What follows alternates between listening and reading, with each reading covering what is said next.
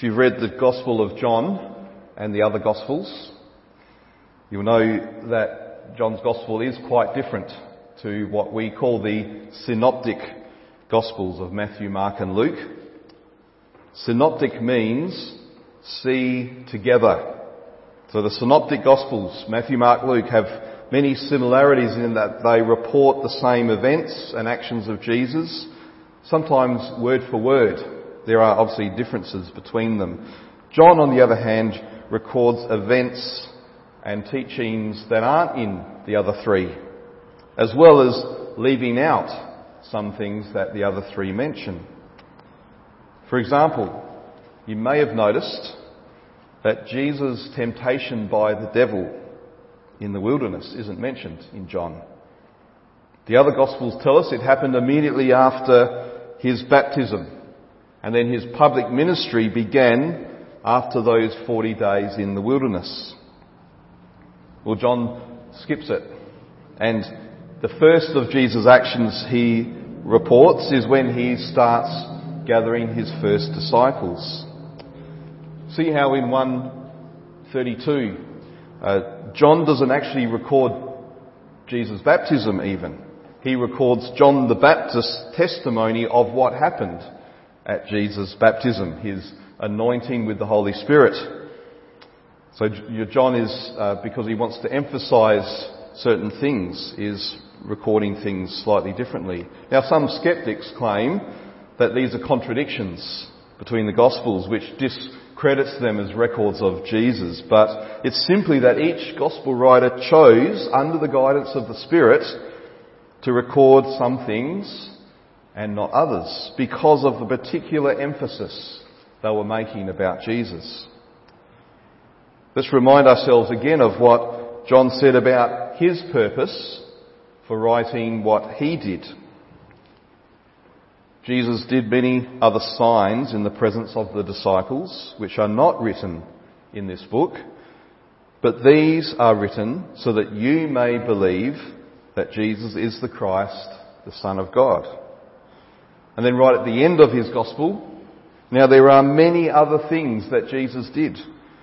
Were every one of them to be written, I suppose that the world itself could not contain the books that would be written.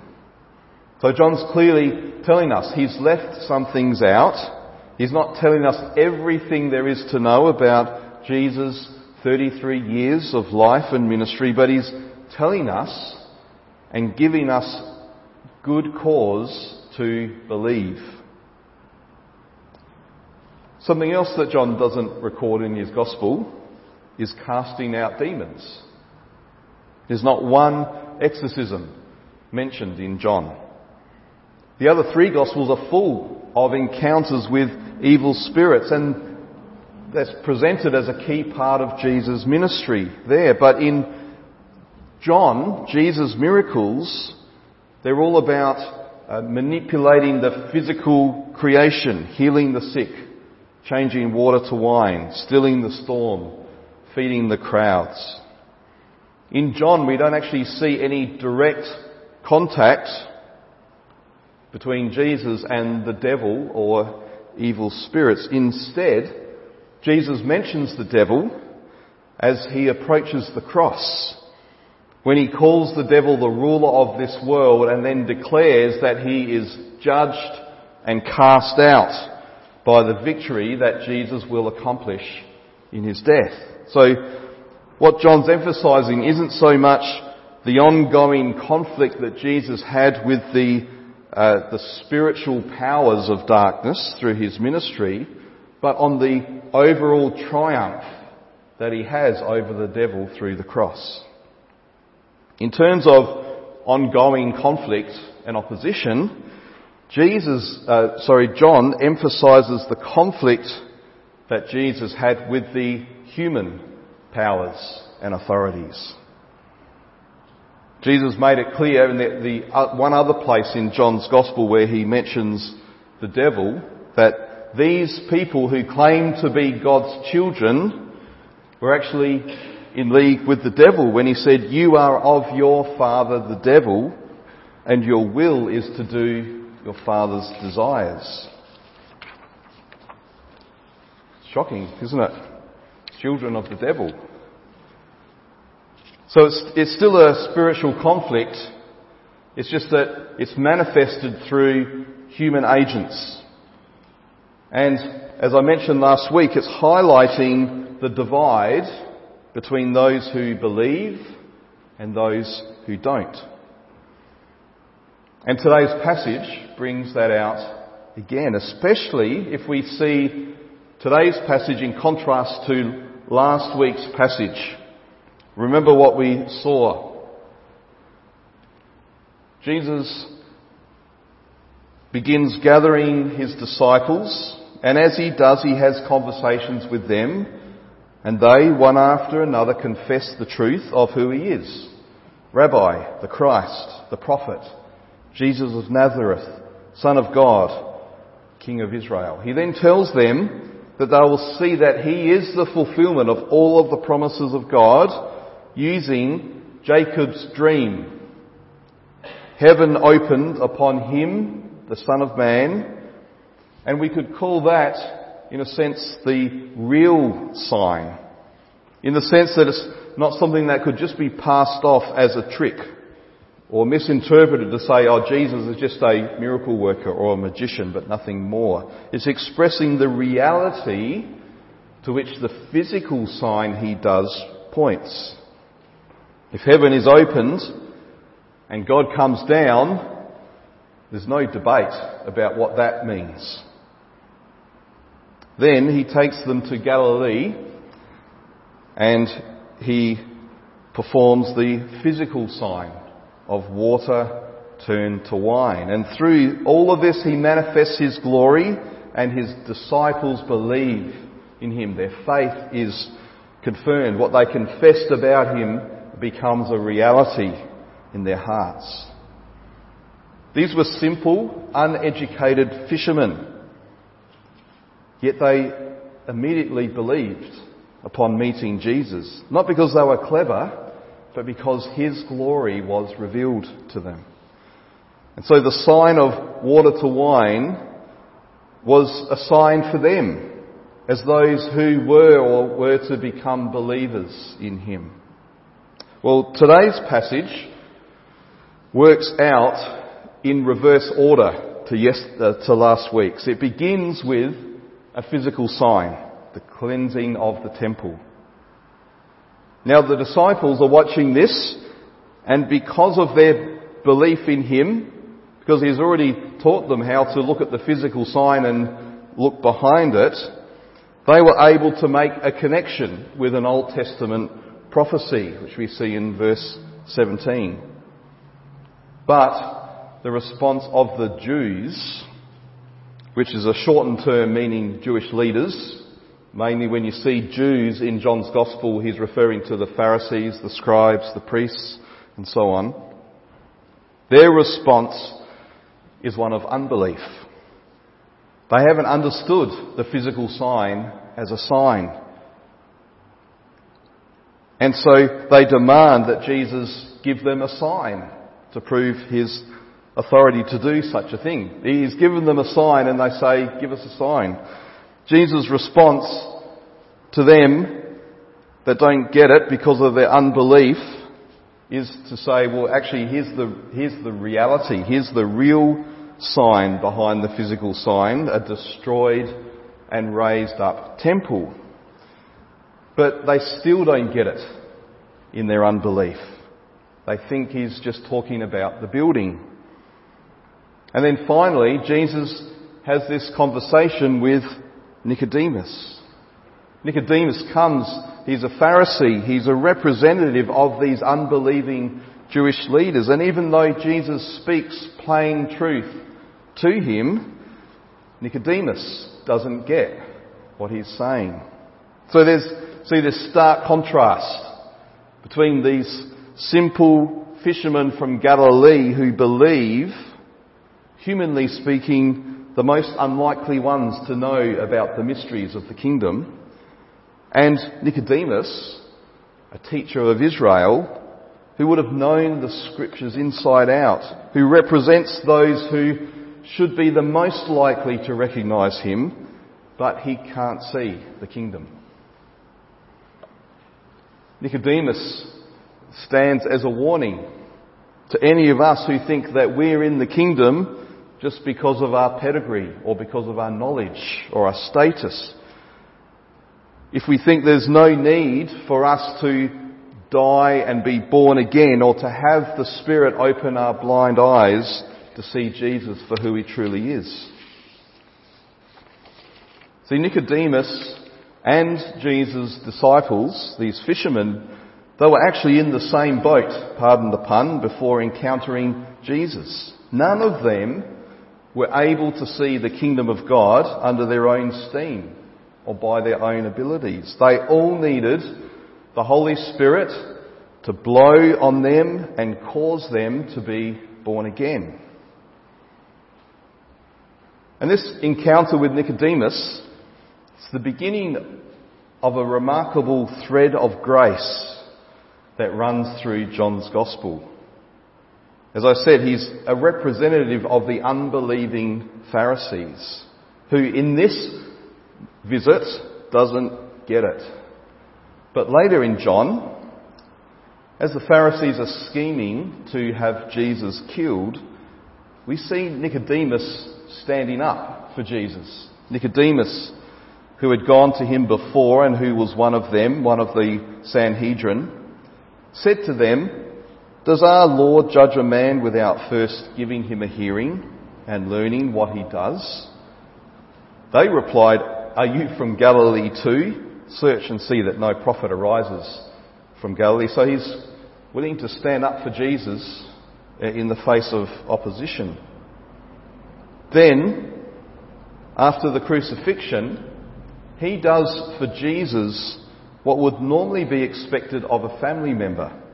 Nicodemus also, who earlier had come to Jesus by night, came bringing a mixture of myrrh and aloes, about 75 pounds in weight. So they took the body of Jesus and bound it in linen cloths with the spices, as is the burial custom of the Jews. Now, John never says Nicodemus believed in Jesus, but I think he's implying it by recording what Nicodemus did. See, Jesus is exploding all of our assumptions. Firstly, he shows us we shouldn't write off these Galilean fishermen, because if Jesus chooses to reveal his glory to even the simplest of people, they will be able to see and believe. But neither should we be too quick to write off the educated, pious, hypocritically religious people like the Pharisees, because even their hard hearts aren't beyond the reach of God's grace. We should never underestimate the power of the Holy Spirit to open the eyes of anyone, regardless of whether our earthly perspective considers them more likely to believe. Can God save Vladimir Putin? Can he save Benjamin Netanyahu? Can he save all of those people out there? We look and we see people doing these evil things, and we assume, well, they're so bad. I'm not saying these two men are necessarily the paragon of evil, but we look at these people and say, these people are so bad, they're beyond God's grace. They can never change. Well, they can't in themselves, but the Spirit can. It's not ability, it's not inability that does it. It's the Word and the Spirit that enables someone to believe. And that's one of the beauties of the church, the body of Christ. Colossians 3:11 says that in the church there is not Greek or Jew, circumcised and uncircumcised, barbarian, the uneducated barbarians, Scythian, slave, free, but Christ is all and in all. Galatians adds to that list male and female. All of the boundaries that we try to set up between those that we think are qualified and those who aren't, they're all torn down in Christ because qualification by any human trait is irrelevant when entering the kingdom of God. It's all based on free, unmerited grace given on the basis of Jesus' work on the cross. I'm not going to look any further this morning into this conversation with Nicodemus. That's what we'll be doing on Friday in our summer break Bible study. So let's take a look then at the sign, the physical sign and what it points to. I said that the sign of water to wine was given for those who believe, and it resulted in the disciples' faith. This sign is different because it speaks of judgment, and it results in confirming the Jews' unbelief. Now, the Passover was one of 3 festivals for which the law required coming to Jerusalem, at least by the males of the household. And they were also required, when they came to Jerusalem, to give their monetary contribution to the temple. Because at the time of Jesus, these Jews came from all corners of the known world. They came with all their different currencies, so they'd have to change their money because there was only one authorised currency, the shekel, that could be used for that temple offering. So that explains the money changes. And because most people couldn't travel with their Passover lamb, they'd have to purchase a lamb when they arrived. So that explains the sellers of sheep. But what about those selling oxen and pigeons? Well, probably they were there because people would take the opportunity while they were in Jerusalem for Passover to also make the other sacrifices required by the law. Now, the problem is that while money changing and selling sacrificial animals wasn't wrong, it was a service to these travellers who'd come from all over the place. The temple was the wrong place for this business to be carried out. The outer courts of the temple were supposed to be the place that people would come to pray, including people from all nations who were seeking the God of Israel. It wasn't to be a place of trade. So by making it a marketplace, pushing out the prayer, these people were actually defiling the temple. Now, there are 2 short Old Testament passages foretelling what Jesus does here. The first is in Zechariah. He's describing a vision of what it will be like in the new creation when judgment is finished and the worship of God will infuse every activity from horse riding to cooking dinner. And on that day there shall be inscribed on the bells of the horses, holy to the Lord. And the pots in the house of the Lord shall be as the bowls before the altar. And every pot in Jerusalem and Judah shall be holy to the Lord of hosts, so that all who sacrifice may come and take of them and boil the meat of the sacrifice in them. And there shall no longer be a trader in the house of the Lord of hosts on that day. This vision comes after many chapters in Zechariah of judgment. A restoration of true worship will only come after Israel is gone through the refining fire of God's disciplining wrath. 3 years later, not from Zechariah, from where we're reading, Jesus will be back in Jerusalem. This time to go to the cross. And guess what? He'll find the traders back in the temple again, indicating that this warning at the start of his ministry went unheeded and he has to drive them out once again. The other Old Testament prophecy is in the book of Malachi. We've already looked at Malachi in reference to John the Baptist. Behold, I send my messenger and he will prepare the way before me. And the Lord whom you seek will suddenly come to his temple. And the messenger of the covenant in whom you delight, behold, he is coming, says the Lord of hosts. But who can endure the day of his coming?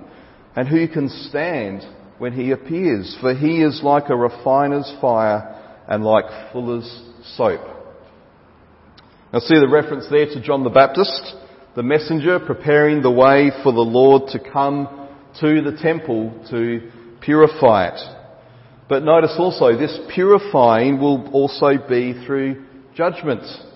It'll be a day that not many will be able to endure. But it's judgment that is designed to restore the priesthood. He goes on, he will sit as a refiner and a purifier of silver, and he will purify the sons of Levi and refine them like gold and silver. And they will bring offerings in righteousness to the Lord. Then the offering of Judah and Jerusalem will be pleasing to the Lord in the days of old and as in former years.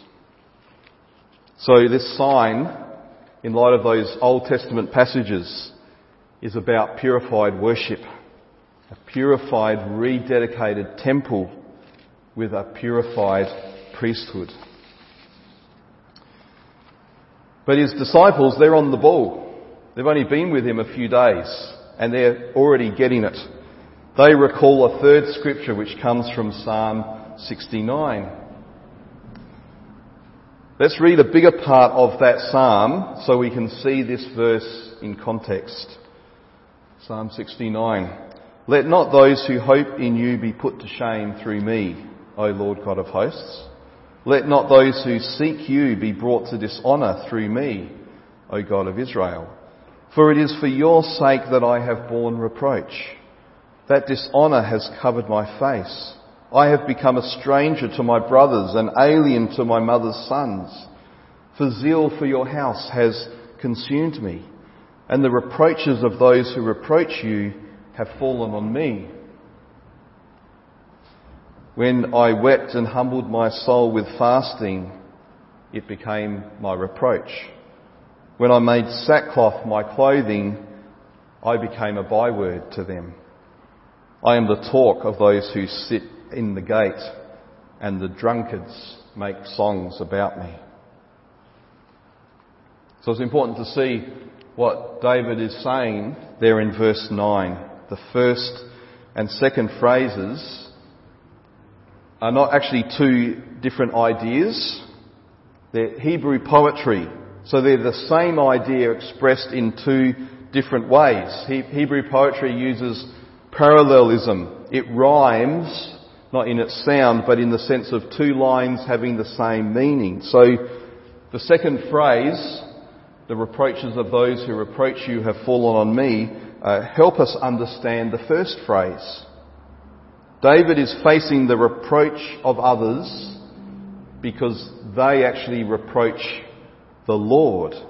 He's suffering as a result of his allegiance to the Lord. He's consumed because of his zeal for the Lord's house.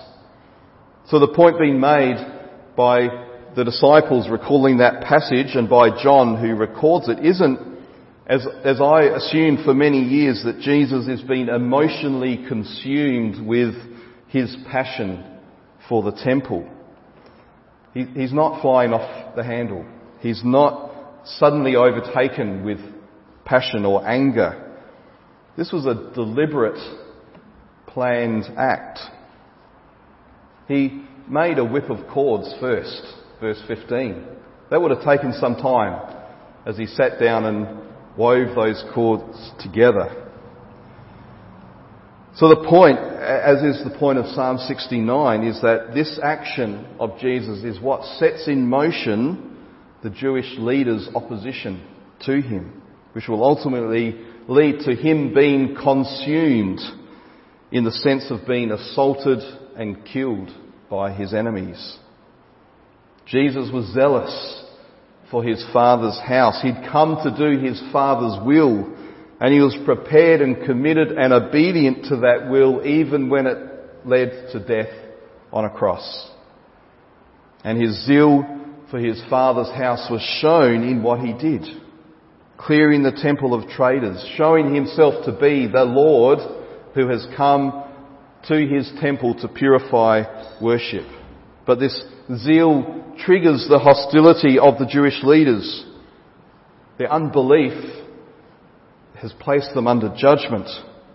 And so even though they claimed to have great regard for the temple, they were dishonouring it by allowing the traders to replace prayer with commerce.